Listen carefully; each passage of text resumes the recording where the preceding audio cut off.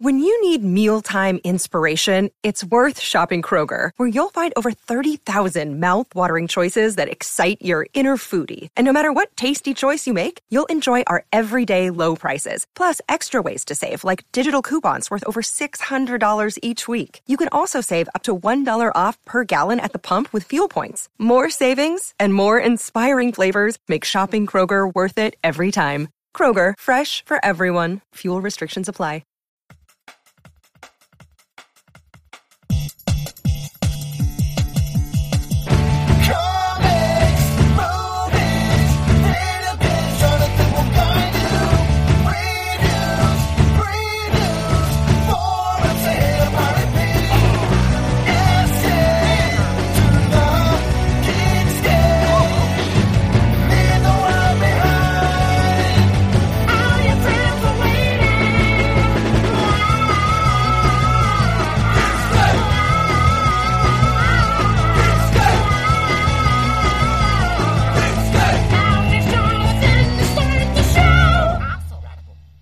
Hey Geekscapists, welcome to a brand new Geekscape episode. I'm your pal Jonathan London, and welcome to my podcast. I like to talk pop culture with different friends and professionals from the worlds of pop culture. That would be movies or video games, comic books. In this episode, we are talking tabletop RPGs and a lot of Philip K. Dick cyberpunk with my friend Ivan B. Van Norman.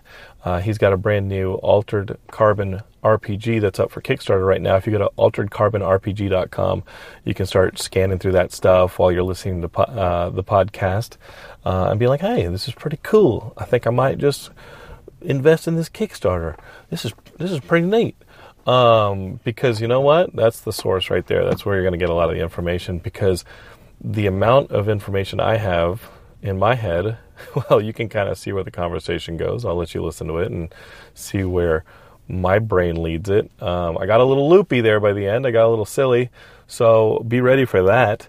That happens. A couple places where I lose a little bit of control and start acting kind of silly. And I do that when my friends are on the show. And Ivan and I have been friends since many WonderCons ago. And I've got to shout out our good friend from episode 1 of Geekscape and many more, Ben Dunn, for sending me a text and saying, hey, Ivan's got this Kickstarter based on Altered Carbon, and is it cool if he comes on Geekscape? And I'm like, dude, of course. Ivan and I had talked back in September about this and him coming on the show, and I'm glad that he remembered, and I'm glad that Geekscape is seen by both my friends and the creative community as a place to come to, as like a resource to come and promote your stuff and be a part of the community, our community, their community, this bigger, like, macro community of geekdom. I mean, let's say what you will about being a geek. It's not really a niche anymore. It's not really a niche thing that you're a part of anymore. Now we're made up of a lot of different niches. We've got the anime kids and the Dragon Ball kids, and they don't necessarily overlap. There's not necessarily a Venn diagram, because maybe you're into Naruto, but you're not into Dragon Ball. Maybe you're into just like the real Japanese stuff, but some of the Americanized stuff you're not that into. And that's just anime. And then when you start to get into things like RPG and sci-fi versus fantasy, you got to admit, since the beginning of Geekscape, only 13 years ago, we have seen a stratification of geekdom and an explosion of geekdom across the board. I mean, I can just basically just take guests from anywhere, and there's no vetting anymore. There's no, are you a geek or not a geek? Because it's not just Star Wars and Star Trek anymore. It's not. We're not just geeks anymore. Well, we are, I guess, in a broader sense, if you want to self-identify like that. We're not just geeks anymore. When did we start self-identifying? Maybe before I was born, but I remember geek and nerd being a derogatory term when it was a bullying term, and then we started using it as a sense of pride. I don't know if I ever ran the Jake Gyllenhaal red carpet that I did. This was South by Southwest years ago, and this would have been for the movie Source Code, and I remember asking Jake Gyllenhaal if he would give the Geekscapists like a shout out, and he declined. Did I ever run this? I don't even know what hard drive I could find this audio on, but I know I have it. There's video of it. I asked Jake Gyllenhaal to give a shout out to you Geekscapists that I could use on the show, and he says, I really don't like labeling people, and that's why he declined. He didn't want to call you Geekscapists, who are self-identifying as geeks. He didn't want to call you geeks. So, for whatever the reason, Mysterio did not want to label you by the things that, by listening to the show, you are labeling yourself. Oh man, what a mess of a culture we find ourselves in. But it's pretty cool in a lot of ways. You can argue that the geeks took over the Super Bowl. Yesterday was the Super Bowl. It was a big thing. And the only thing I watched was the Groundhog Day ad with Bill Murray. Kind of a sequel, unofficial sequel to Groundhog Day, where he doesn't mind being in Groundhog Day because he gets to drive the Jeep every day. That was kind of a creative ad. I also think Captain America was a big one. I don't know if you guys saw the Rachel Dratch and Chris Evans and John Krasinski ad where they're all speaking in Boston accents. That was a big one. I didn't actually watch the Super Bowl. I just watched the ads like many of you.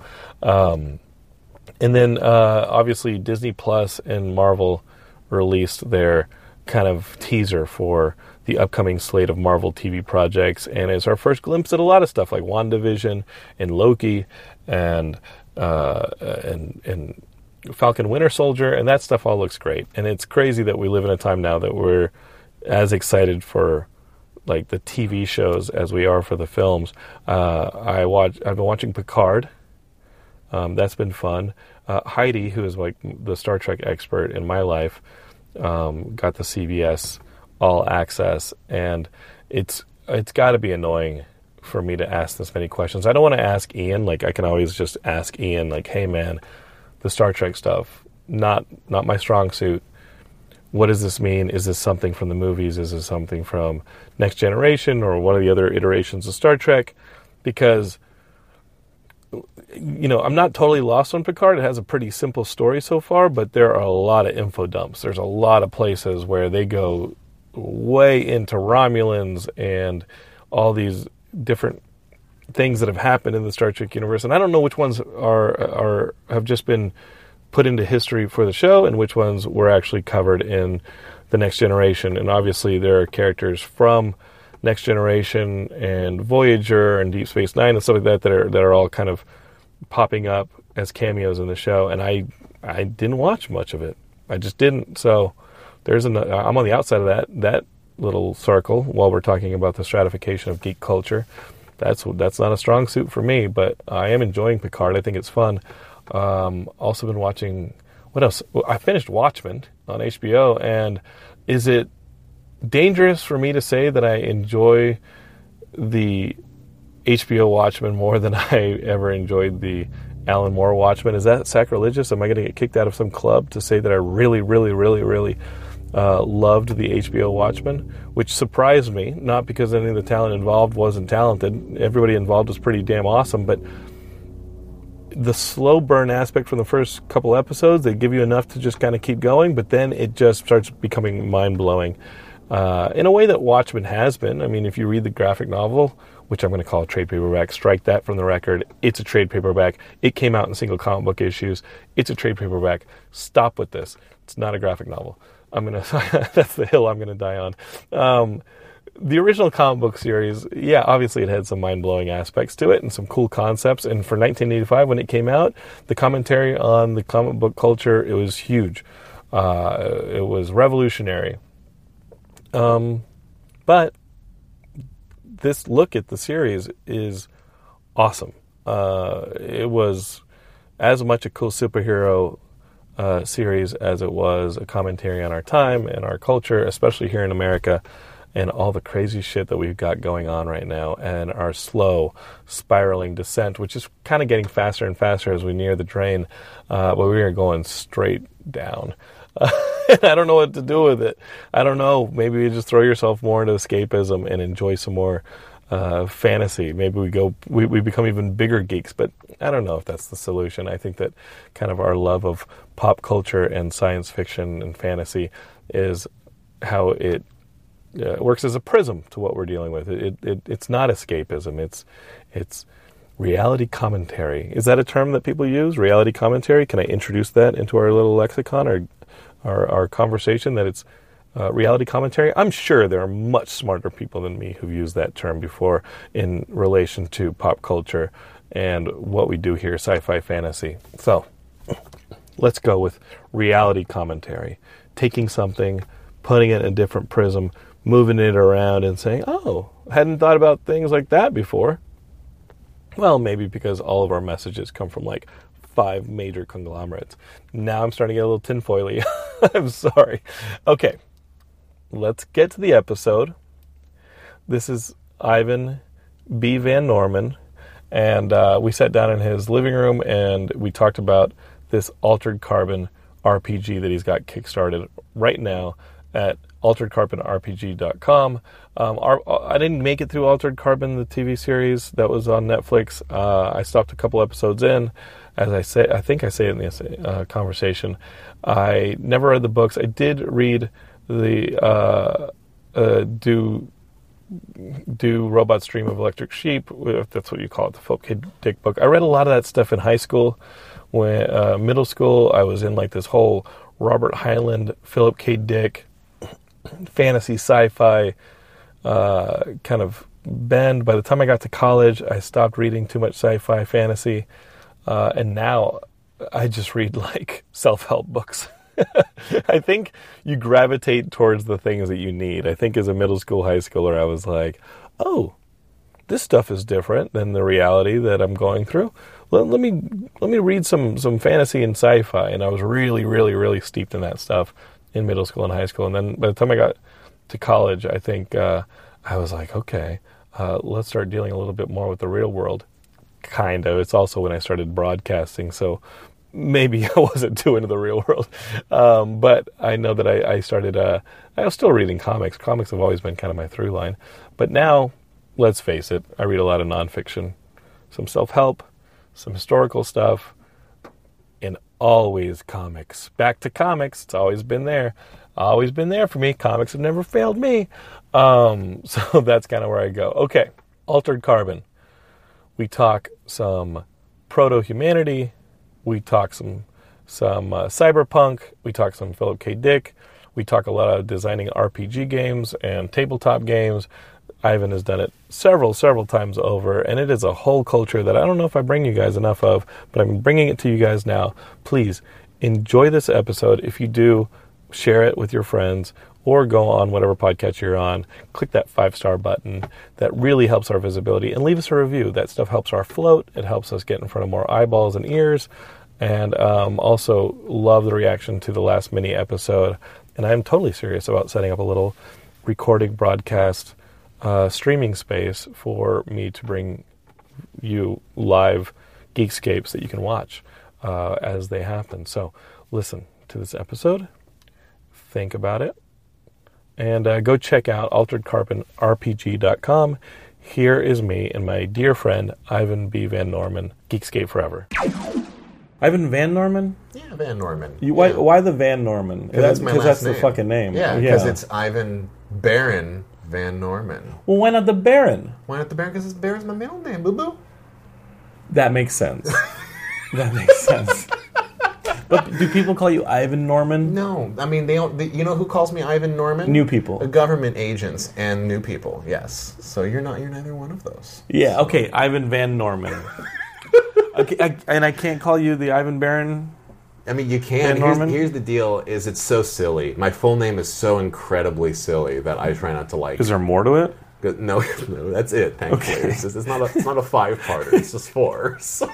There's not an Esquire. Go get yourself a law degree and start adding to it, or go get a PhD and things like that. You have a PhD? Dr. Ivan Baron Van Norman. No. I mean, that sounds like something that's worth 12 years to do, but Dr. Ivan Baron Van Norman. It's only worth the investment of 12 years if you successfully kill James Bond at the end. If you fail in killing James Bond, which nobody's done yet. Yeah. Then it's useless. It's money out the door. You know? Yeah, like the Bourne Identity series couldn't kill him. The XXX series definitely couldn't kill him. But remember at the beginning of Triple X when they had like that actor playing like a James Bond type and he dies in the first scene? I'm just quizzing you on Triple X. Yeah, no, but it's been I think a decade since Triple X, and there's a second Triple X, the one with Ice Cube. Okay, right. You're in a territory. And I think they made another Triple X, like Triple X. They made like a soft rebooty Triple X where Vin Diesel is with like a younger group of extreme athletes who also have spy skills, and they all have multiple spy type of skills. Like one's like jet ski expert, and one's like one's like professional jet skier or whatever. Geekscape is, correct me if I'm wrong, but I'm pretty sure there was a new Triple X movie that came and went quickly within the last 5-6 years. To be fair, you're talking outside of my zone of influence at the moment. What are you talking about? I haven't been doing adrenaline-induced action films since I used to hang out in my buddy's like one-level band rock-out place, and we used to sit and watch like Invasion USA and Cobra. And Where was that? In Eugene, Oregon. Well, after this, we're gonna go see Bad Boys for Life. I think that at this point, because they released the new Fast and the Furious 9 posters of like all the machismo, and like John Cena is now in the cast and this and that. Oh man! And I just started thinking like, what? Like it's called F9. Like, what is the popular F9? They should have waited. They should have waited till F10. Well, F10, I think like that you can't call it FFX because that's the Final Fantasy X. You can't, and then I threw it out on Twitter, and my good friend Andy Rattinger said it'll just be Furious, but the IO will be a 10. And I'm like, that's what it's going to be called. That's clearly what it's going to be called. Yeah. But I think at a certain point, you just have to start calling these things FU, like F this. Yeah, F this. F the, like, we already have your ticket money, F everybody. And then I'm just waiting for Universal to see the clear cash grab of crossing the franchise over with their other successful franchise, the Jurassic World stuff, and having just a car jumping a Tyrannosaurus Rex. To be fair, all that happened already, but it hasn't happened in a new place. It was Cadillacs and Dinosaurs. Cadillacs and Dinosaurs. That wasn't made into a film, was it? It was. No. I remember the cartoon in the comic book. There was a cartoon in the comic book. I'm just saying. Dinosaurs and cars have existed in the zeitgeist at one point. It was Cadillacs and Dinosaurs, and I would love to see that. And you can argue that Theodore Rex with Whoopi Goldberg was also kind of like a hold on to your butts, careening around a corner detective with a dinosaur thing. Yeah, it's a deep dive, John. It's a deep dive, but I appreciate it. What about that Paul Walker movie where he gets turned into a dinosaur? Have you seen the trailers for this? No. They show it every now and then at like the Egyptian or somebody like the New Beverly will play this in LA every now and then. And it's called like Kimmy and the Dinosaur or something. It's a girl's name. Okay. And it's a boyfriend-girlfriend, but he gets kidnapped and his brain gets put into a Tyrannosaurus Rex's body. It was made in the early 90s. Okay. And right now Matt Kelly is probably screaming at me because he's like, it's so-and-so in the dinosaur. And Matt, I respect you, but I don't have it in front of me right now. So there. It's not. We're doing this whole interview Google-less right now. So that is, yeah, I just think that there needs to be more driving in dinosaur movies, and I don't understand how Bad Boys for Life, I don't know how it did last weekend, but I don't know why that movie didn't come out and Sony didn't, or whoever released it, didn't call up Universal and be like, hey, can we just cross this? Can you lend us Vin Diesel? Can you put Vin Diesel in this movie? All I'm saying, Cadillacs and Dinosaurs 2022. Let's just see it happen. Yeah, but that reminds me of Cowboys and Aliens. The movie with Daniel Craig and Harrison Ford that Jon Favreau did. Yeah. And like, Jon Favreau could do no wrong, and Universal's like, well, he did for us. He did Cowboys and Aliens. But look at the talent that was on that movie. The talent on that movie, they're like, just looking at the writing talent, there were some of like Hollywood's hottest writers on that script. Yeah. And it had like amazing producers, and you just look at the cast, you're like, man, who's the X Factor here? How's Cowboys and Aliens gonna fail? Profoundly, stupendously, it failed. There was no cowboys and more aliens. And that was it. That was it. Shut it down. Let's go home. We had our moment, and then we walked past it. I'm just trying to entice you back to adrenaline junkie movies. Well, I mean, did you watch any Altered Carbon? Did you see the show? Okay, let me tell you about the Altered Carbon, because I got through like 4 or 5 episodes when it first came out. When it first came out 2 years ago. And I was like, it's okay. But on the subject of Philip K. Dick, yes, listen to this shit. Okay. Because Andrew's Dream of Electric Sheep. Listen to this. Yeah. Because Ivan is on the show because as of today, he's launched his Kickstarter for a brand new Altered Carbon based board game. Did I say that right? It's a role-playing game. It's a role-playing game. No, yeah, it's it's the officially licensed Altered Carbon role-playing game. All right. So if you're a fan of like that whole, what do you want to call that? A neo-noir? It's neo-noir, cyberpunk. That whole thing. If you like playing the Shadowrun, or if you love any of the Philip K. Dick universe stuff. It's got that whole Blade Runner, but Shadowrun without all the fantasy elements. Yes, no fantasy. You're not going to have dwarves with cybernetics. Not an eclipse phase, but without all of the horror and transhuman sci-fi horror elements of it, because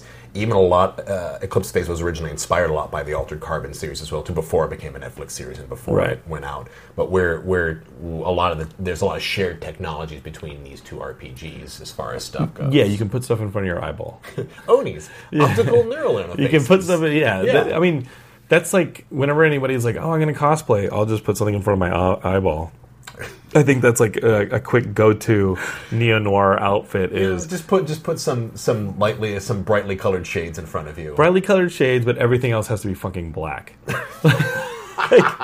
know what I mean? Like everything else has to be like Matrix. Yeah. Except you have some like orange plastic in front of your eyeball. Yeah. And maybe you have like what looks to be a Nintendo Power Glove on your arm. I think you kind of just maybe have done I think you just did Mass Effect though, specifically. Mass Effect, and then I think there isn't there a corner of the Dragon Ball universe where there's a character who has one of those things? Outside of my wheel well as well. But I think one of the Dragon Ball characters has the plastic drop down menu in front of their face.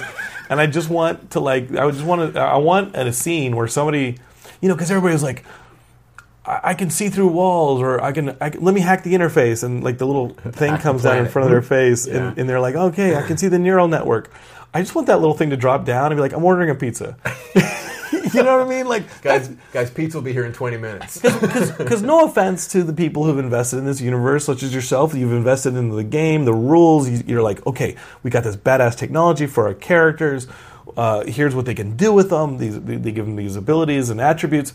But you know how role-playing games sometimes turn out, where you get in your party with the role-playing game, and you go to like a tavern, and you're like, okay, I want to find why the DM brought us here and move on with the story. And some of them are like, I want to talk to the bar maiden.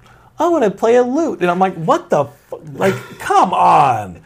I don't want to sit around in the tavern. So there's going to be people who are like, I'm going to order a pizza on my drop-down thing. I'm into that. I'm into ordering a pizza because guess what? That shit gets tracked. But you know what I mean? Yeah, because guess what's going to come up? Now the bad guy who's looking for you just found out that you ordered a pizza, and now you've laid breadcrumbs down leading up to where you are. Now, see, that's a good DM.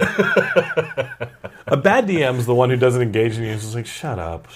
There's 5 thugs sitting there staring at you in the corner. You clearly have to fight them. Like, why are you ordering a pizza? That's a much better. You are a much better DM than me. I just shame the person who's playing the way. I'm like, listen. 5 people are sitting around here waiting for you to order a stupid pizza. Tracking IDs. That's what's up. That's how you lean into that. That stuff may already be happening. And even better if it's somewhere where someone wants to burn an influence point because they know someone, then guess what? Maybe that pizza can come with some requisitioned weaponry, but then somebody owes somebody a favor down the road. So you take the pizza pan, you flip the pizza off of it, and you throw it like a it's saw? one of those they open the box up that's supposed to have a pizza inside of it. They open the box up, but there's no pizza. It's it's a Sunjack. There should at least be a pizza. I think maybe you're focusing a little too much on the pizza. Have you eaten today? I have, but I got to tell you that kicking some ass, Works Up a Hunger. Works Up a Hunger. And I don't see why a fantasy world should be any different. No, it's okay. I mean, if we lean into what has made the most immersive quality content down the road, they usually all involve food and how much we can talk about food in a book for 15 pages. Or a YouTube page. Or like a video. Now they got like people are like, hey, are you watching that Netflix show where they cook shit? And I'm like, no. No, I am. It's called Nailed It. No. But you know what I'm talking about. The Nailed It one people like, and they like the John Favreau Cooks with Famous Friends one. Sure. Okay. And I'm like, maybe we should start one where it's called Throw It in the Microwave and Hit a Button. It's actually what it'll be like. It'll be like when you're in Christmas and you put up the digital microwave or the digital fireplace. Yeah, in this case, you'll just have 30 minutes of watching the microwave turn, and then you get a baked potato at the end of it. Okay, so I want to talk to you about this Altered Carbon thing and the Philip K. Dick stuff and the gaming thing, because I know you as a massive board gamer and RPG enthusiast. But listen. This blew my mind. Yeah. Are you ready for this? This is Philip K. Dick stuff. Okay. So we have a podcast on the network called Bulletproof Action. It's all about those adrenaline junkie action movies. Yeah, and we're talking the Van Damme, the Dolph Lundgren, the Steven Seagals, all that. Awesome. It's from a website our friend Chris runs, who also does the podcast. And I've known Chris for many years, and we just added him to our family.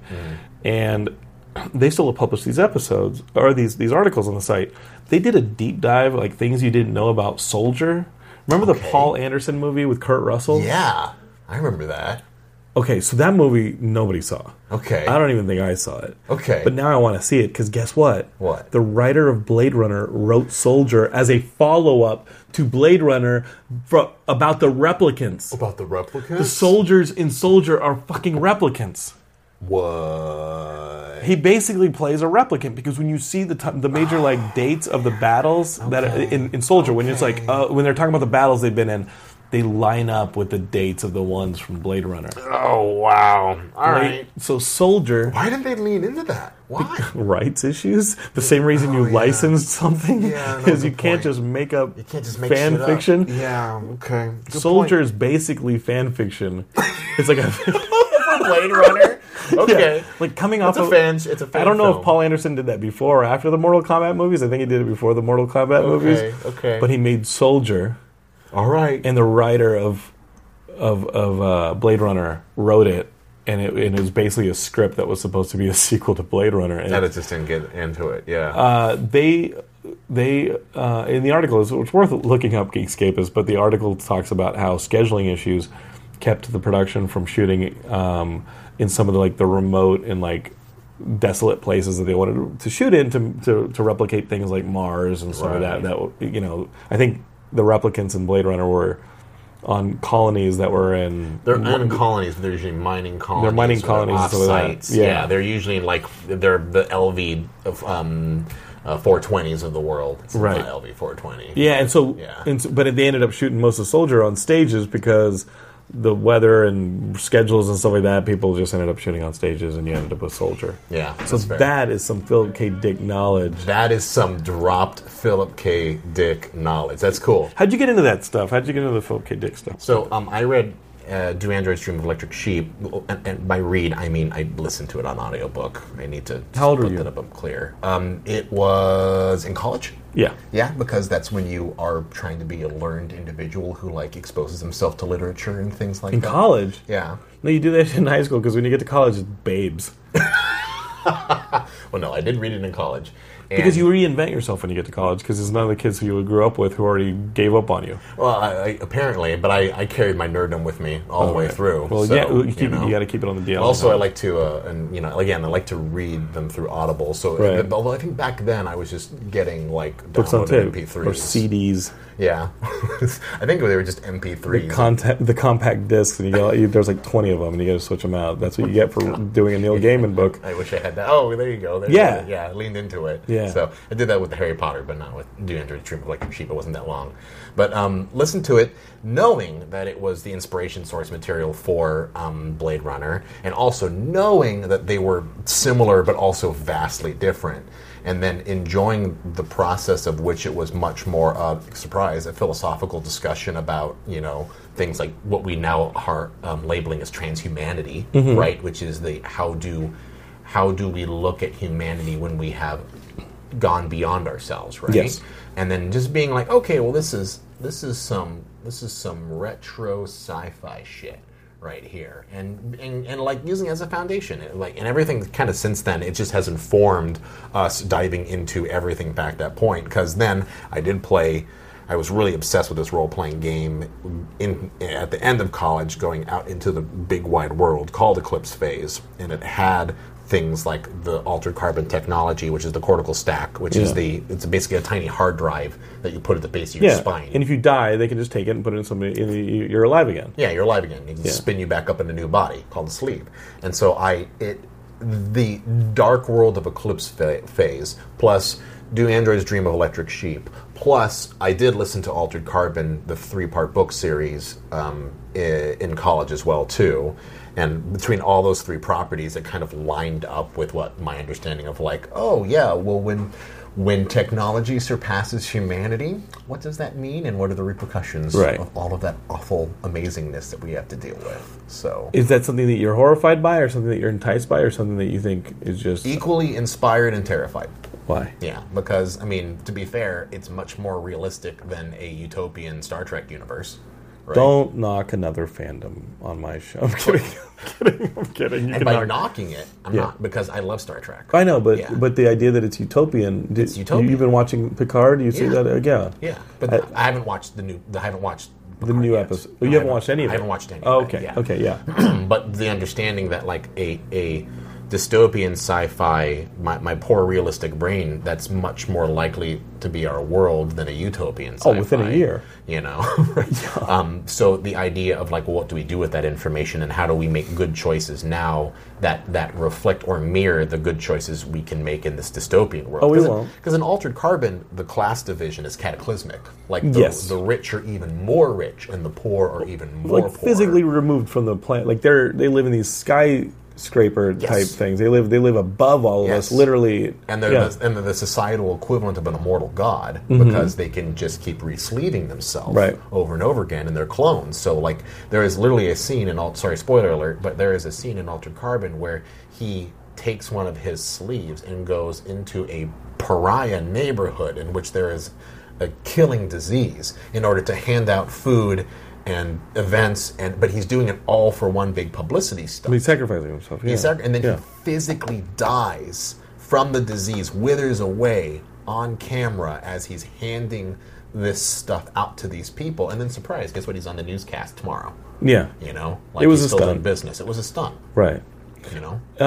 He's just trying to be a little bit of a Christ-like figure, and that's something they play with as well, right? They play with that a little bit, where the people are playing God, right? So so that's just the interesting part of it. It's like, what do we do with that information, and how do we make choices, and what happens to the people who don't live in those extremes? Who are the people in this world of extremes that have to like scrape through the day to day, and what are their stories? They become Battle Angel Alita. Yeah. I mean, because it's similar. Did you read Battle Angel or see the old school one? I did not. Or see this new one it's same thing. Like there are floating cities above our cities. Yeah. And there's like the only way to go up is to win the Battle Angel Alita like battle thing, and then to get the rights to go up. The rights to go up. Like you have to be ordained, And but all that kind of like we like that. We like that idea of there is an option for us if we just try hard enough, and if we just that's some okay boomer shit. Yeah. I mean, it is. Yeah. It's like this. Well, you aren't working hard enough. Meanwhile, people you and I's age are all having like 4 jobs. Right, just to make but it's like, well, if you didn't work hard enough, and meanwhile they're stuffing their fat cat money in their fat cat pockets. Yep. And then voting against people like you and I, being like, oh yeah, we're going to take that Medicare away from you too. And but you can just work hard enough. Just work and hard maybe enough. you'll get it back one day. Yeah. Right before you hit the dirt. Yeah. So it is as much fantasy in what you're doing than it is in our reality. It's just as Tolkien-esque. Yes. Right, where it's like, oh yeah, just work harder, and you'll well then if that's the case, hurry up with the damn cloning process because we're going to need several Jonathans for the multiple jobs. Yeah, and that's the deal too. Is that the other good part too? Is that now you own a mortgage on each one of those Jonathans as well too. So yeah, I got to keep them on the DL. with the proto-humanity type thing, like. At what point do you stop being human? It's something that Dan Slott is working with right now in the Iron Man book. Okay. Because if you read the Iron Man comic, Tony's dead. Yeah. But Tony is AI that has created himself again. Right. And he's legally lost the rights to both Stark Unlimited and the Iron Man suit because he's not a human. He's not human. And so he's AI. Does AI have rights? And Marvel, at least that corner of the Marvel universe, is dealing with like the rights that robots or AI have. Right, which is very Matrix in that. Did you ever watch the original or the animated Matrix? The Animatrix. The Animatrix. We just call it the Animatrix around here. That's what it was called. That's what it was. Yeah. Yeah. But but that idea of AI, and in Altered Carbon, there is some gray area there about like what is considered citizenship and what is not. And AI are kind of regulated, kind of like government bodies are in Altered Carbon, where they do have certain rights, but they aren't full citizens. You're begging for a revolt, But that's But that's the thing; they're all programmed to deal with that. But that's the question that we always get to play with. But to answer your question of when you start losing humanity in Altered Carbon, more so than I already have, and even in the game, we have a thing called ego points. Right? Ego points, which are like the mental health points of your character, because you can suffer a certain amount of damage threshold and then have organic damage, like opt to die. Like literally, it's like a game of poker. I could fold my cards if I want and be like, you know what, I'm going to opt for organic damage and have my sleeve die rather than go into real death and have my stack get killed. As long as the stack survives, you still play. But the closer you are to that point, the more ego damage you're going to take when you're re-sleeved into another sleeve. And every re-sleeving is going to suffer some ego damage because you're losing more and more touch with your source material, which is your birth sleeve, right? They're not perfect replicas. You're not going to recognize who you're looking at in the mirror, right? And envoys in the series have special conditioning in order to deal with that. But like regular Joes like you and me, I mean, if you woke up tomorrow and you were in a completely different body, oh God bless, that'd be amazing. But then it would definitely have a little bit of it would mess with you. Yeah, and is there in the Altered Carbon universe, and I forgot that point, that they are not re-sleeving themselves in exact clones of their own bodies. The Mets can do that. By Mets, I mean Methuselah, which are the wealthy people. Yeah. But there's got to be. Is there an echo of your old There's a self? scene in Altered Carbon where they're at the government re-sleeving facility, and they're in the book they describe it as a girl was killed in I don't know if it was a car bomb or if it was some kind of public damage that a criminal undertook, and the girl's body died, but her parents, because it was kind of under the purview of, hey, this was damage to the city, and you don't have any insurance, you don't have any backups. You're peripheral. They re-sleeved this 14-year-old girl into this 35-year-old woman's body. I remember that and plot point. She walked out to kind of find her mother. Yes, I remember that in the plot point in the, I believe, train station scene, or it was an airport or train station. But that's the thing; it's a re-sleeving facility, right? Oh, it's not an airport at all; it's a receiving. It's an airport for consciousness. But you can't back up your spinal thing. You can, right? You can be like, oh, I could go back to an old week, a week ago. Yeah, like time machine on your Apple. I want to forget last week. Can I just boot up my old copy? Right. But guess what? All that stuff costs money. It costs money. So let's talk about how there's a couple things I want to ask you about. Okay. First off is designing an RPG. Like why? No, kidding. Because it sounds like it's a lot of work. But you love doing this shit. The idea is how do you, and for me... No disrespect. You like if I know you, Yeah. you are synonymous with loving the RPG and the board game. I literally... You're obsessed with this. You wrote a children's book about it. It is not only the career I've chosen for myself, right? But it is the thing that I want to do. When is enough? You know, when is it? I'm kidding. Tomorrow. It's right now, John. No, it's what like, it is. You know when people are looking at you and you're doing this kind of, and we're in LA, we're weird, and this is like we pursue creative goals and creative careers, and people who don't understand are like, well, what's your backup plan? What's your backup? It's like, this is the back. Well, no. Sometimes you're in the backup plan. Yeah. Sometimes you're in the backup plan of the backup plan of the backup plan. But they're all creative backup plans. We're all just going. We're re-sleeving our careers is what we're doing. Yes. So because the other ones died. Sometimes in the garden of life, you just have to throw seeds and go, grow, damn it, please do it. You know, I call them scratching lotto tickets, but I think your metaphor is much more positive. It's just throwing it in the dirt. Yeah. But maybe this one's a winner. But it's fun because what we do and what my at least goal is to try to replicate an experience for players that is interesting and enthralling and intriguing, and it's providing a platform in which to tell stories. Fundamentally, that's the most important because thing. Because like I told you, I had Richard Garfield who designed Magic the Gathering. He created Magic the Gathering on the show. You obviously know who he is. And Geekscapists who haven't heard that episode, you can go back, I think about 4, 5, 6 months and listen to me talk to Richard about creating Magic the Gathering. He approached it from a mathematician standpoint because he is very much a math dude. He's a math dude. He's a math dude. Are you 100%. A math dude?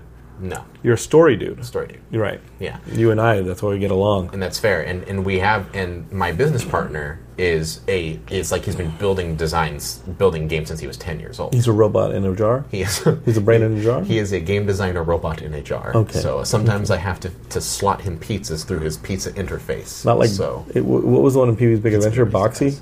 Boxy? Remember, not Boxy's. Boxy's the one from Battlestar Galactica Old School. But I'm talking... I'm way out of it now, Geekscapists. What was the name of the robot on Pee-wee's Big Adventure? Who would also Pee-wee's Big Adventure. Pee-wee's Big Adventure, Pee-wee's Playhouse, who would give him the word of the day. Whenever I think of a synthetic robot friend, I'm just going to go with him. Go with his be like, default word of the day I just robot. want an android who will be like, hey, what's the word of the day? This little ticker tape comes out, and I'm like, okay, whenever anybody says it, let's scream.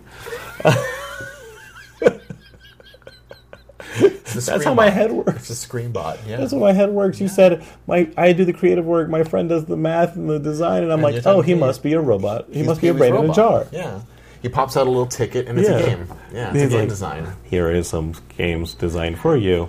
Thank you for the parameters. And that's important too. Scope of work is important, Jonathan. Yes, you got to have parameters. So let's talk about this. We are talking about it. I know. You're I just talking have about ADD. robots at Pee-wee's Playhouse. Okay, so there's a couple things I want to ask. You take it from a story standpoint. As an Altered Carbon fan, is your partner as big an Altered Carbon fan? Yeah, we both were a huge fan of the series. Okay. When we were asked if we were interested in making an RPG in the world of, it was not a kind of decision. We both unanimously said yes. What was his name? Christopher De La Rosa. Christopher De La Rosa. Okay, you are not a computer brain in a jar. No, he's not. He lives here in LA? He's not even a Futurama-esque head in a jar. Yeah, I'm just saying, like, we're going to get there. He's up in PAC. He's up in the Pacific Northwest. Okay. So, yeah. Okay. So this opportunity came to you guys? We did, yeah. We were asked if we would be interested in it. And we both said, yes, we are 100% into it. And then we presented what we would do if we were to make a RPG in the world of Altered Carbon. Who came to you? Who talked to me about that? It's a buddy of mine. Because I don't know the process. So it licenses a buddy of mine who has connections over at Skydance, which is the production company that makes Altered Carbon. I know that one, like Top Gun and Terminator and all that. He said, hey, Altered Carbon's looking for some transmedia opportunities. Could there be a role-playing game? Exactly. Right. And we said, yes, there could. Can you put it out by the second season? and we said... Was that part of the conversation? And we said, yes, we're in production on season 2. Can you hurry the fuck up with your game? Yeah. And you're like, great, yeah, it'll cost this much. You're like, oh, can you kickstart it instead? Funny you should say that, because season 2 of Altered Carbon is going to be dropping while our Kickstarter's ongoing. You sons of... It's going to be on Netflix in Let's late go. February while our Kickstarter is ongoing. Okay, so the game will be out by June. In June. Okay, Yeah, so June, August. so you got to turn the heat back on him and be like, you better hurry up with that season 3. I know, right? It was like, what's up? Where's my season 3 drop? But why the Kickstarter? If these guys are at Skydance and this and that, like I know you guys asked for, it'd be like, okay, this is how much it would cost, and this is how much we're going to raise, and they were like, well, we don't have that in the budget. Here's how licensing works. It actually is not a situation in which they fund us. Okay. Licensing traditionally is that you do for the rights in which to produce certain content, you have to pay to participate. Right, but they had only paid for the TV rights and maybe some other ancillary stuff, and they needed to go back and get the RPG rights, or they had that? We are doing a Kickstarter because we have a lot of unique, wonderful opportunities that we want to bring together, and as a result, we wanted to bring them to Kickstarter in order to showcase that we have a lot of different opportunities. Like we have a live play planned out that will be a part of our stretch goals. We have things like we're calling a gaming carrying case, which is the Hello Unicorn backpack that you see in the show. I see that. Things like a metal cortical stack that is the first player token, like when you're doing initiative rounds. Some kid's going to put that in his body. Why did you do that? Well, it looks like a hook. I actually have one. I'll show it to you after we're done recording. It's in your body. I don't want to see that. Geekscape is heat. Put your clothes back on. Put your clothes back on. I don't want to see your cortical stack. But that's the thing is we aren't in a position where we don't want to ask necessarily like, hey, Skydance has said we can do all these things. What do you mean? They've said that this is within the parameters of the license, right? The stuff that we want to do. Yes. But in order to do development, and I think you know this as well too, right? Like it's very nice to know like exactly what the game's going to do and what the interest is in a position. And I'll be completely honest, it's like being able to bring something like this to Kickstarter enables us to do more than if we were just like, oh yeah, we'll just print so many copies and put it out into the world. You're able to gauge the interest. Let's see. Yeah, it is a position where we can go and the best part is that the more interest, the more we can do. You know? So it's a growing exponential kind of model. Otherwise, we are literally just throwing darts, in the dark and hoping to hit a balloon. Yeah, we're hoping there's an audience out there. And that's an interesting perspective because I think a lot of people see successful properties being kickstarted, whether it's in video games or anything else, films, sequels, this and that, and they're like, whoa, wait a minute. Right. You made Mega Man. Right. How can you not just make another game? Right. You made Mega Man. And for a lot of people, or like Tim Schafer's situation, it's like, what?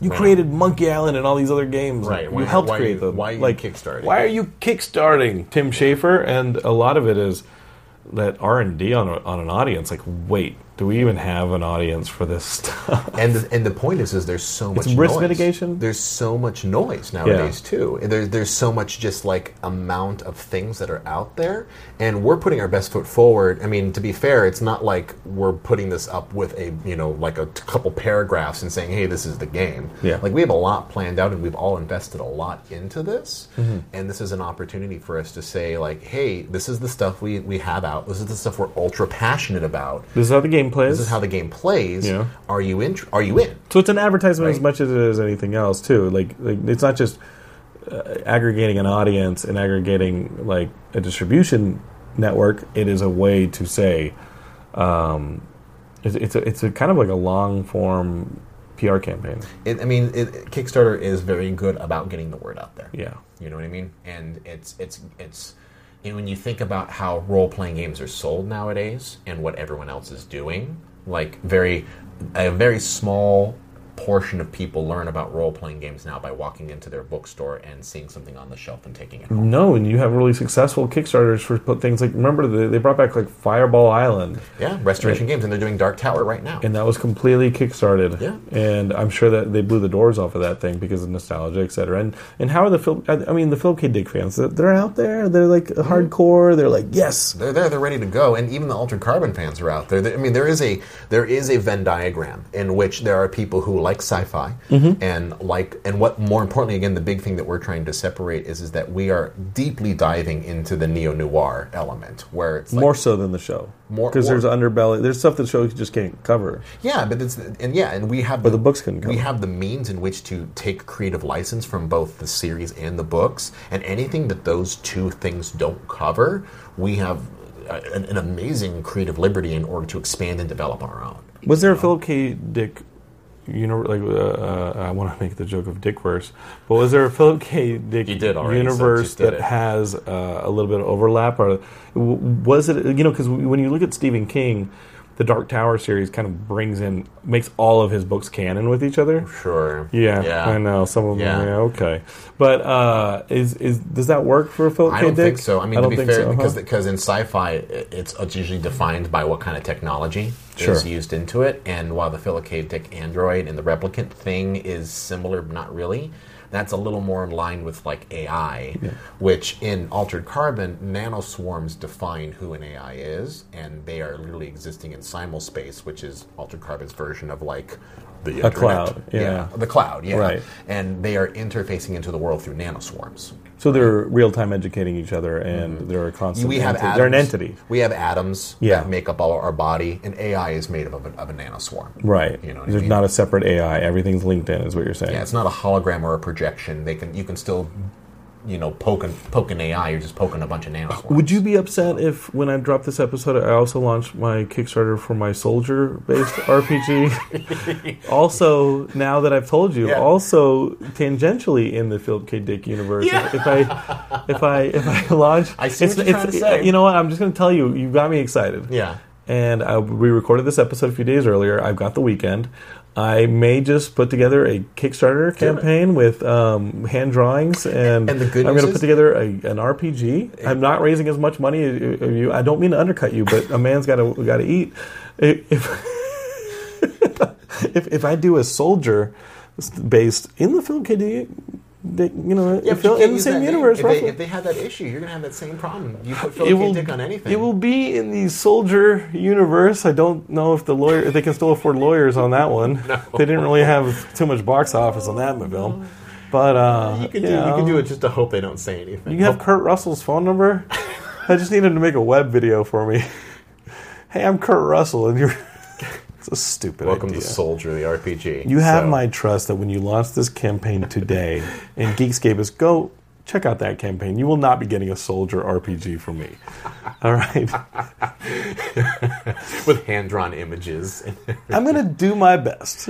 You're not getting it. And the good news is that Kickstarter is a platform, so you can. You can. Yeah, I can't wait to get a cease and desist on that piece of trash. Oh, that's so good. So good. I'm not making a Soldier RPG Kickstarted. I already got the money for that piece of garbage. It's just going to be me with like I'm just going to draw on a deck of cards and be like, well, use your imagination. Sci-fi. The power of imagination. Did you ever play Syndicate, the computer game? Did you know about it? No, I don't. Okay, so Syndicate was early to mid-90s. They may have done different iterations of it. It was a PC game, and it dealt with a lot of the same neo-noir stuff, but you're running a syndicate, and basically it's a bit of an RTS game, and you're in charge of agents that are going into like a limited cityscape, and you have to pull off different missions, like an assassination or a breaking and entering acquisition type thing. But these agents have different abilities, and there are also enemy NPC counter agents and things like that. That sounds... And it's so fucking awesome because it had multiple layers. Like there were subway tracks over the city and things like that. It looked like a Blade Runner type game. See, that's... And you had to activate different powers with each of your guys, because you had like a sniper type one. You had to look out. Syndicate was a great game. That feels familiar, and that also feels like a lot of like some of the gameplay. If you're playing something that's really action based, sure, it is action based. That can feel like a lot of like how your analog experience could be inside of something like this, because we have archetypes that will specifically specialize you down. Like you're able to see through brick. Well, yeah, I mean, technology will let you see through brick, right. But if you're probably really good at using that technology, right. You know what I mean? Or if you're in a position where if you're playing an archetype soldier, you're going to have specializations and major benefits that you might have access to that stuff when a civilian would not, or a politician will have access to certain areas and personnel that the soldier will absolutely not have. So what are the different classes in your game? So they're archetypes. Yeah, we're not even calling them classes, but we're calling them archetypes. And why is that? Because class insinuates... D&D and all that stuff? Yeah, there's also D&D, but it's also class insinuates that you are... Class is a different thing in Altered Carbon. It's actually pretty important, yeah. Yeah, right? Okay. So archetypes are things like technician, politician, socialite, soldier, civilian, because civilian's kind of like playing human in D&D. They're the most versatile. You can kind of turn them into whatever you want. You can add technology to them, and that's the thing. Technology is all about. Can you afford it? Can you afford it? 2, do you have the sleeve that has the tech points that are needed in order to do it? And then 3, like, what are you? If you're going to get that benefit, what are you losing on the other side? There's always there's always a cost to upgrading your character. And then the game, rather than having it be like a standard, like this is all these abilities that you have. The skills in the game are based on on a certain type of die roll, and how good you are at a skill is determined by what dice you have. Wait, what? Yeah, so you only have access to certain die based on your archetype. So, for example, you might be a D12 in Brawl, but you might be a D6 in melee weapons. Okay. And the smaller the dice as far as sides go, is the better. So a D4 is the best dice. Yes, because the chances are you're gonna land on that 4 or 3 But actually, it's all about rolling under the number. Okay, so the same thing applies. Chances are you're gonna hit that 1. Yeah, target. So the GM sets a target number. Like, hey, John, you want to go? You're gonna say something stupid. You can do this. Oh yeah, I do it all the time. Yeah. But okay. I say something dumb. Right. Let's just say I say something dumb. Right. And then so you're going to do an expression. So you're going to roll your die based on what is for expression, and say, okay, well, in order to succeed on this, you're probably going to need like a 2. Like a 2. Right. So that's really hard. So, but it's much easier with a 4-sided die than a D20. Yes. And D12. Okay, I got it. That's the thing. So based on how... And then when I do the expression, I don't get punched in the face? Well, if you fail, you're going to get punched in the face. And by margin, too, as well. So how much they punch me in the face. How much you get punched in the face. You made a really stupid expression. Yeah. So they're punching through your head. If your target number was a 2 and you rolled a 6, well, you got 4 degrees of getting punched in the face as far as failures go. Instead of just flapped. And we call them degrees of success and degrees of failure. Okay. And they're actual resources in combat that you can use to, like, narratively fail. Right, or you can use those degrees of success in order to like get mechanical benefits in the game in order to do cool stuff with your gear usually. Right, like my 2 degrees of success allows me to use 1 to activate the thermal so I can see through the wall. Not only did I succeed, but I can actually succeed flourish. Put it toward succeed flourish. Yeah, I can actually put this towards or damage. Yeah, whatever it is. And the point is that even though you generated a bunch of successes on one skill, if it's a great success, you can keep using those skills in order to do other things. But it's a branching skill tree. That you can't just go to some alien skill that's like not really related. Yeah, but that's the thing. You have to do that original skill anyway. Right. It is a little bit of obviously you can't. But your successes branch from that skill. You can't make an expression roll and then use all of your extra successes. Oh, I lifted a bus. Thanks. Right. Yeah, stuff like that. I made a great face. Now I'm going to lift a bus. No. You got it. They just let you in the club and they put you in VIP. Yeah, that kind of bit. Right. Yeah. For like the politician character or one of those type of characters, like a spy type character who's working. Not only did you get in, but someone recognized you and brought you up into their space. Right, kind of which is way better. That's a flourish, something like that. Okay, so that's how a basic like binary check works. In that kind of succeed and fail category. The traits, which are kind of like the D&D class skills that you would get. Intelligence, power, strength, that kind of stuff? Not quite. The way like catch arrow or unarmed dodge, things like that. We call those traits, and those are kind of unlocked the way that you do like a Diablo tech tree. Mm-hmm. When you're like, okay, I'm going to buy this first tier in this ability, and then as you get better, you can unlock them all the way down to tier 5. So you're really badass. Super badass. So we call it like in like a social, I think what is it called, business and commerce tree. You have different branches of like this is film and TV, this is print, this is all these different categories you can live in. But any video game RPG has that stuff too, where it's like, okay, I want to level this up. I unlocked it hours ago, but I want to level it up. Do they erode when you die? And get put re-sleeved. Because the physical bodies are different. This is a good question. So when you put in the game, there's an experience points. We call them stack points. Okay. And they're just like as you accumulate more experience and as you do more things, your stack upgrades ostensibly. We in Outbreak we used to call it Gestalt, but it's practical knowledge is what it is. So when you when you use your stack points in order to upgrade your character, if you put them into things like stack abilities, right, acuity, intelligence, that kind of stuff that you're talking about, it's easier to retain. That rolls over from sleeve to sleeve. But if you're putting stack points into things like sleeve attributes, the physical abilities, like for example, this is the example I was using earlier. If I spend a bunch of stack points to say that I have knife fight training, right? Yeah. I know how to use stuff. Well, you learn that stuff through muscle memory, right? And you play with it, you go into it, you get good at it. Your body knows what to do automatically. Sure. But if you're out of that sleeve, all that muscle memory is out the window. Yeah, or you're like in the show or the book, the 16-year-old gets put into a 36-year-old body. Right. Suddenly, like their ability to hide in smaller spaces is completely unfamiliar. Yeah, it's all unfamiliar. But you guys have put that in the game. Mm-hmm. Must have taken forever.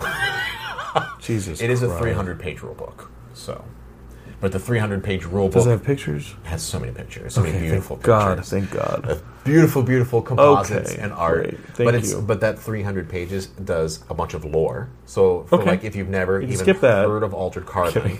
But it's true. Like we actually say in the very beginning of it, it's like if you know what Altered Carbon is, you can skip these next 15 pages. Right. But that's the thing. It's like there's a bunch of lore and interesting things inside of it. Then there's the gameplay and how to make a character. There's how to play the game. And then there's also the part for GMs of like how to run a noir narrative. Half the book is literally about how to role play a noir narrative. Well, why is that different than role playing in a fantasy narrative or a space narrative, or like why is that different? The difference is because if you're trying to do something like a noir, there's a lot of like well, think of like an old Holmesian mystery, right? Sure. Like, what are the different facets that are part of a Holmesian mystery? There's a bad guy who did a thing, right? Sure. And this is the deed they did. And then what you have to do, if you think about it, is you have to backtrack all of the breadcrumbs and all of the things that they've done to design it. Right. But to your point earlier, you put a player in front of that, they're probably not going to find that exact pathway that you laid out. No, they're going to have to trip upon it sooner or later, but yeah. Right. So what you do... I just want to be a simple farmer in this game. Right. So what you do then is you take those narrative structures, like foils, like red herrings, like clues, like, what do we call them? In role-playing games too, but it's like just the thing that's important, right? The MacGuffin. The MacGuffin. Thank you. That's what the term for it. The MacGuffin. That's the term for it? Yeah. I just threw that out because it's a film term. But it's also used in role-playing games got too. It. But I think it's in any story. Right. It's a storytelling. It's a storytelling. But you put those things in front, and what we talk about is, how do you start a game and you don't know who did it? Right. The DM has to feed you the MacGuffin. Yeah. Well, eventually. Like, they have to start giving you breadcrumbs, maybe not even that. Like, say you're storytelling at the beginning of the game, and you're like, well, I don't know who did it yet. As the GM, I don't know who did it, right? What do you mean as the GM you don't know who did it? You don't know who did it, right? So, but you're the GM. Here, stay with me. So you have a list of NPCs that could have done it. You have a bunch of different clues. And you have a general outline of this is the thing that is happening, right? That's how this game works? But as players continue to have moments and they create points in the story, you take those things that the player is creating and you start building around it. And then you finally pick at the end, okay, this person out of my list of out of all of these NPCs, I decided this is the person who best probably did it for the story that they've made. Okay, so as a GM playing this game and running a bunch of characters to it, because like when just using the most popular Dungeons and Dragons as like the play, like that's a good touchstone. Like the DM knows the whole campaign and knows the ending and isn't trying. They make it up as they go along, huh? Every DM's different. You're right. Every DM's different, and more importantly, you might know who your big bad is, sure, and you might know where they are, but how they get there and to what circumstances they get to there, it's up to the players. So you've actually created a game where if you are the GM in this situation, you can actually let people run free a little bit until you start to corral them or you start to design the story yourself. Yeah, or more importantly, we want to give you all of the tools that you need in order to build the narrative around them rather than put them on a railroad to the end. Yeah, and I think that's what I was saying was how is this not a railroad? Like, because you've played with those DMs. Yeah, noir, unfortunately, if you think about it from a design aspect, it can very easily be railroaded because very important things are hinged upon you knowing this, right? So we're trying to break that where you don't have to railroad a noir narrative. So there's many trails of breadcrumbs. Many trails of breadcrumbs, and each one can lead to a pathway which will take you back to where you need to go. Okay. You know? So what is some of like the thing like? How much is this going to cost me with the $300 book? Like I just want to get the game. The game. I want to get the game. $50. That's it? Yeah. Oh, that's cheaper than some of these things are. And the limited edition, we have a limited Okay. edition. It has a. Did you just push up your glasses? It has a book sleeve.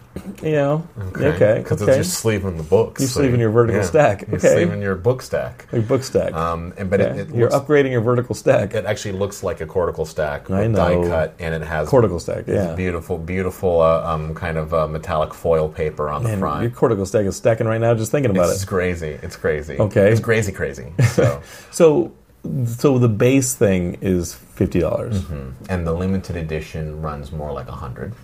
That's not bad. Yeah, for a sleeve case with all of the other items that we're attaching to it, because it's $100 with a couple of other ancillary items like cards as well, too. Okay. Yeah, so cards, and I don't know if we have the cortical stack at the 100 level. I think that's at the... No. Then at the 150 level, we're putting in some minis.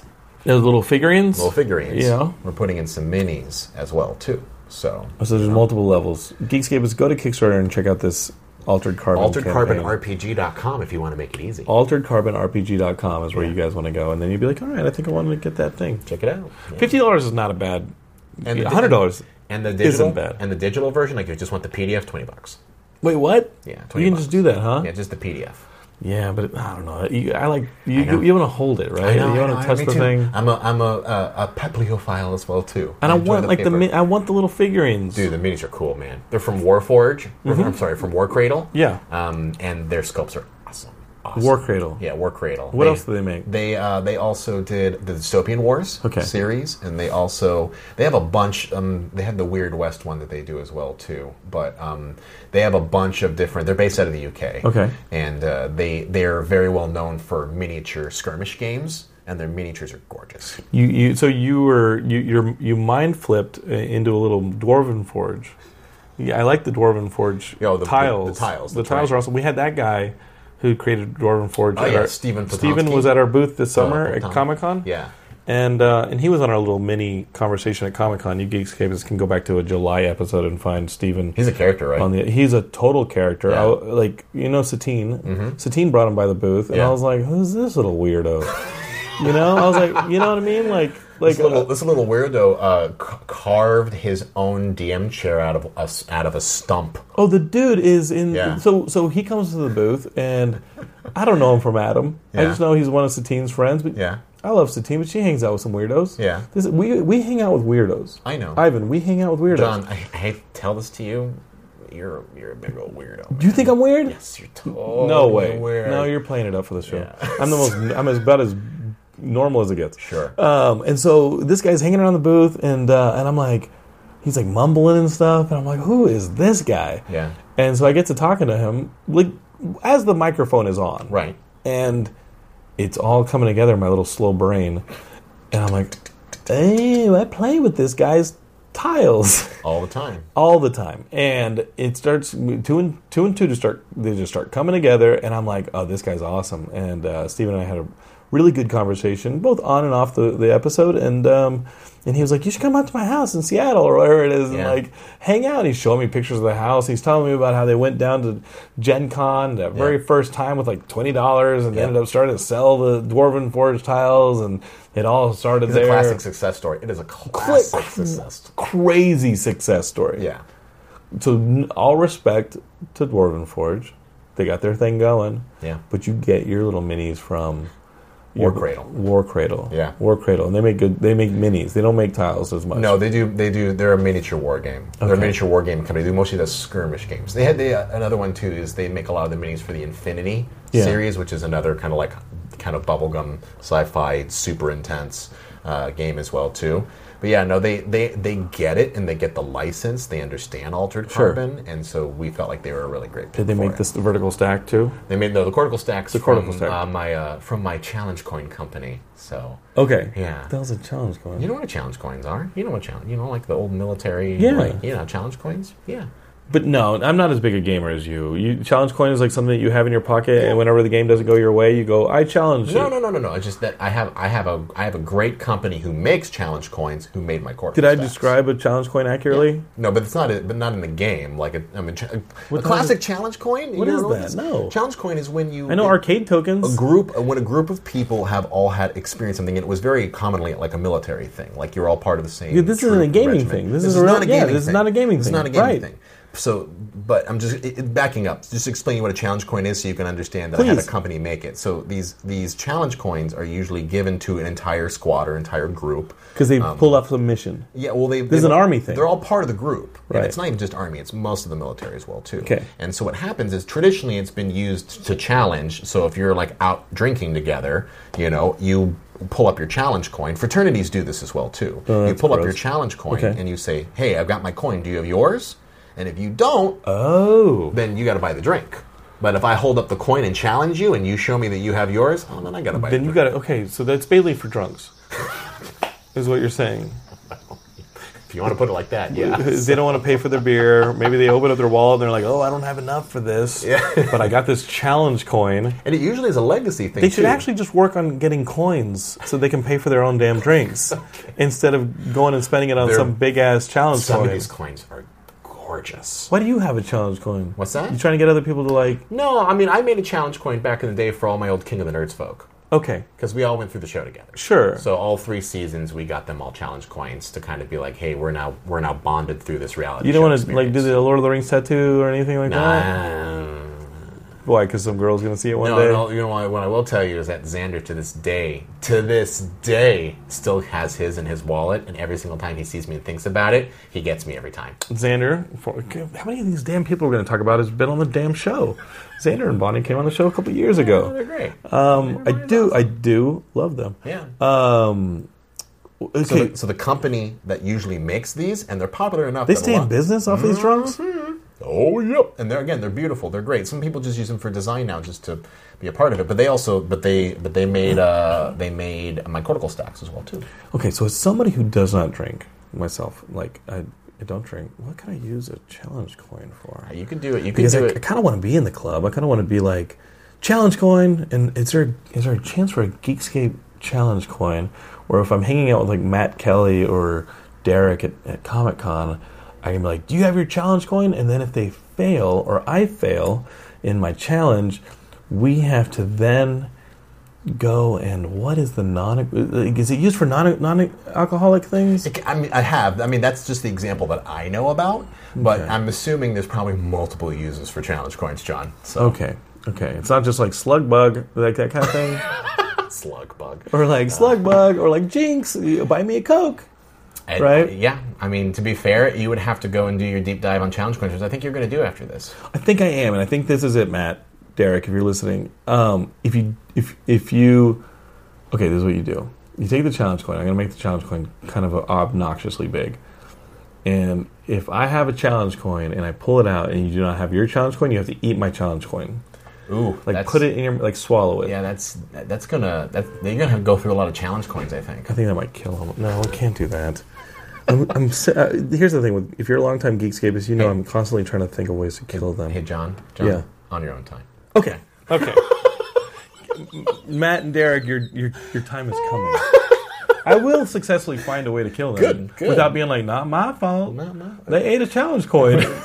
It was part of this thing I made up. The challenge coin just happened to have like a gem in it. Did some of them have gems in them and stuff like that? No, just enamel. Enamel? Yeah. Well, we got to make some good ones. Yeah. Okay. Well, get me in touch with your guy. We're going to make some that like... I'm going to make a challenge coin that's like that really dumb compass from the last Star Wars movie where if you hold it in a certain place in a certain time that should never happen, it reveals some special place. Okay, sure. Did you see that last one? I did. You know what I'm talking about? That compass thing where it's like, oh, that Death Star just happened to land there. That was convenient. Like, my challenge coin's going to be like, if you hold it up on the 7th day, So you want to make a Raiders of the Lost Ark. I want to make a Raiders of the Lost Ark. I want to make That's that. fair. Maybe you put it in the staff in the... Right. Sounds like you got some planning to do. Yeah. Where it goes. Okay. Yeah. So you got to take it to like the Cavern of Souls or whatever the hell it is. But, I mean, I'm just saying, if you're just using your challenge coin for drinking, No, I'm using it to do cortical stacks. Is what I'm doing. There you go. There you go. I want to see one of these things. I want to see what they look like. I will. I will pull them up for you as soon as we're done. How long does the campaign go? The 30 days? 28 days. 28 days. 4 weeks.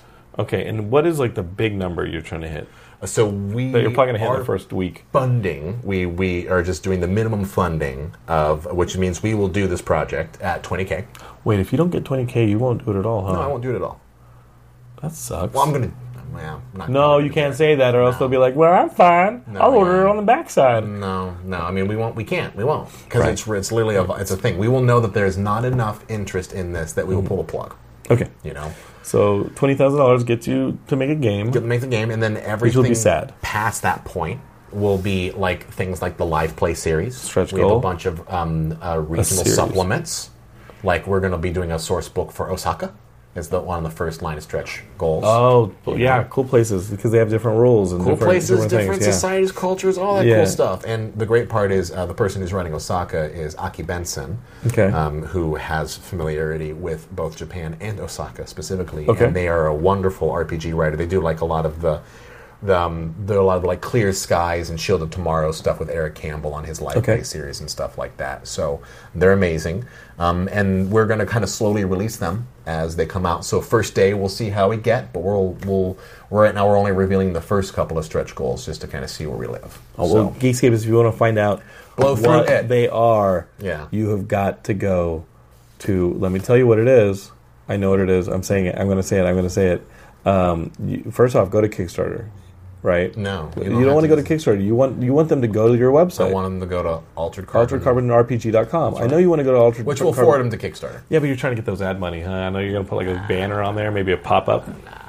Why do you add kidding. money? I'm kidding. AlteredCarbonRPG.com. That'll get you all of that. And then to take a look at some of these stretch goals, I think you guys are going to bust through 20K actually pretty fast. I mean, I have no idea. I'm always going in. Have you done one of these before? I've done a few of these before. And how have they been? They've been fine. They've been great. You've succeeded. The last one we did was Kids on Bikes.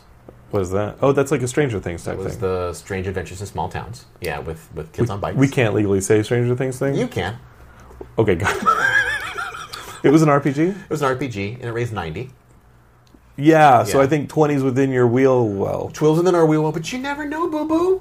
You don't know. Well, this actually has fans. Yeah. I'm just saying, just saying, let's crush it on that first day. If you come out and make it and get into it, let's just get to stretch goal land. Because that's where all the fun stuff starts happening. You made a game called Kids on Bikes? Kids on Bikes. How much is it? I mean, how do you make a game? How do you get into this? Because I'm like, I just want to write a story. I will do a whole nother series where I just break you down how to make a good RPG. So we'll get into that. And people come to you now for these good RPGs. Did the Strangers on Bikes, the Kids on Bikes, or what I'm going to call it, Strangers on Bikes. The Kids on Bikes, did that lend itself to people finding you and being like, hey, what about this Altered Carbon thing? Well, that's the thing. It was a real successful RPG. Still is, you know. And I found that one because I was Did you do that with your buddy? Jonathan Gilmour. Okay, different and guy. Doug Levidansky. I saw John at Gen Con, and John is a very prolific, amazing game designer. And I was like, John, this is what you want to do. You want to make games. Yeah, I was like, what are you doing right now, John? You got any projects? And he's like, and hit his drive and just started scrolling through folders of games he's working on. He's got a ton of them. And I kid you not, John, I looked at him as he was scrolling. I was like, what's that? And I stopped him. I just like tapped in and was like, what's that? Kids on Bikes. And he was like, oh, that's a lawsuit. It's my first RPG. It's my first RPG. That's a cease and desist. What is that? But I told him, I said, hey, I'm interested. You know, I want to see it. That was his first RPG, but not your first RPG. Mm-hmm. What was your first RPG? Outbreak Undead. What? Did you just say? Oh, Outbreak. Outbreak Undead. Undead. It was our zombie survival RPG, which we just put out the second edition for last year? Uh-huh. Yeah. Not last year. 2018? So you make big bucks on these things. Like, we're sitting in your mansion. Like, these RPGs Super bucks. Sell like crazy. Yes, as you said. I mean, you have a second edition of this thing, and Geekscape trust me, he could self-fund this series, but he doesn't want to. I'm messing with you. Geekscape help the guy hit 20K. Being such an asshole. Par for the course. So, now the Outbreak Undead has a second edition coming out. Like, it is out. It is actually out now. You can go over to Geeky Tees and pick it up if you want to. And I love Geeky Tees. Yeah, I do love Geeky Tees. But how many did shipped on that thing? We had I believe 300 backers on that one. But you shipped more than 300. We shipped more than 300. Because you're then you made enough money to go to stores too. Absolutely. And do so we like do a co-publishing deal with Renegade. So Renegade Games distributes all of our games. So you can go. They're popular. They put out a lot of stuff. Yes. Clank, Fuse. If a dummy like me can see the logo in their head, then I'm like, oh, I've seen them. Yeah, no, I know about them. So we're kind of officially, unofficially their RPG branch now. Oh, cool. That's kind of what's going on. So, okay. And we have Werewolf 5th edition coming out later being like we're gonna start showing parts of it off in 2020, but it's gonna come out in 2020. And you helped create the werewolf thing? No, we didn't. I didn't think. I mean, that's been going on for a while. Yeah, that was originally that's a world of darkness piece. Yes, So, but I was like, what? We're going to be. You've been in this game a while. No, we're doing. We have been offered to do 5th edition through Paradox Interactive, who owns the world. What happened to the people who did 4th edition? They got fired. It's a whole other podcast, man. But it's like a mess, right? Whole other podcast. Yeah. Because this happens, Geekscapists. You know that like when D&D, then they split off and did Pathfinder. It's like we're taking our ball and going home, but it's our ball. Then we're going to make our own ball, and like this stuff happens. There's some drama in the RPG world. I mean, it's a small crew. It's a small world. You guys end up in Gen Con and it's like that motherfucker, right? Are they mad at you about the Werewolf 5th edition? No. You have enemies who are like 4th edition rules, and like do fans do that? I mean, there is because in D&D you know people do that. There's edition wars all across the board, but yeah, I'm not at liberty to be able to speak on that one. So, come on. Nope. You would know a werewolf if it hit you in the face, right? You get that? No, yeah, there wasn't a lot of that on our trailer. Actually, people were super cool and super excited. Right. But because guess sometimes what? people do just want to move on. They just want, and people are ready for 5th edition of Werewolf. It's great. But if the people who were responsible for 4th and this and that just want to do something else, that's when they come to you. Yeah, I'm gonna go with that narrative. We're moving forward. Okay. That's how it is. Okay. Because they're going to call me, they're going to be like, you're the guy who did the Soldier game. Because we got this 6th edition, and Ivan now, like, after this Altered Carbon made $300,000, we can't afford Ivan anymore. So, like, we need you to do Soldier. Yeah. So, like, we like the Soldier game a lot. I would tell you, could you do Werewolf 5th edition? If Soldier comes to me and says, hey, we want to do it, I will give them your name. All right? No. Yeah. No, like, I'm not doing it. You know who loves Soldier? Jonathan London. It's just going to be Thumb War. I can't do the math and all that stuff. I'm not doing it. What'd you say? How big is your source book? You said a 300-page source book? If someone told you tomorrow that, hey man, you want to make Soldier? What would you say? I'd be like, yes. And then I'll be like, give me your hand. And we're going to do... I'll be like, this is basically Soldier. Give me your thumb. Put your thumb out. Like, it'll be either a variation of thumbs up. Yeah. Heads down, thumbs up. Heads down, thumbs up. 7-Up. Remember that game? Heads down, thumbs up. Heads down, thumbs up. I think it was called 7-Up in some circles, so that might be the variation. Or it might be Butts Up, where you peg a motherfucker with a ball. My 4-year-old loves Butts Up, by the way. Where you take a tennis ball and try and hit somebody in the head.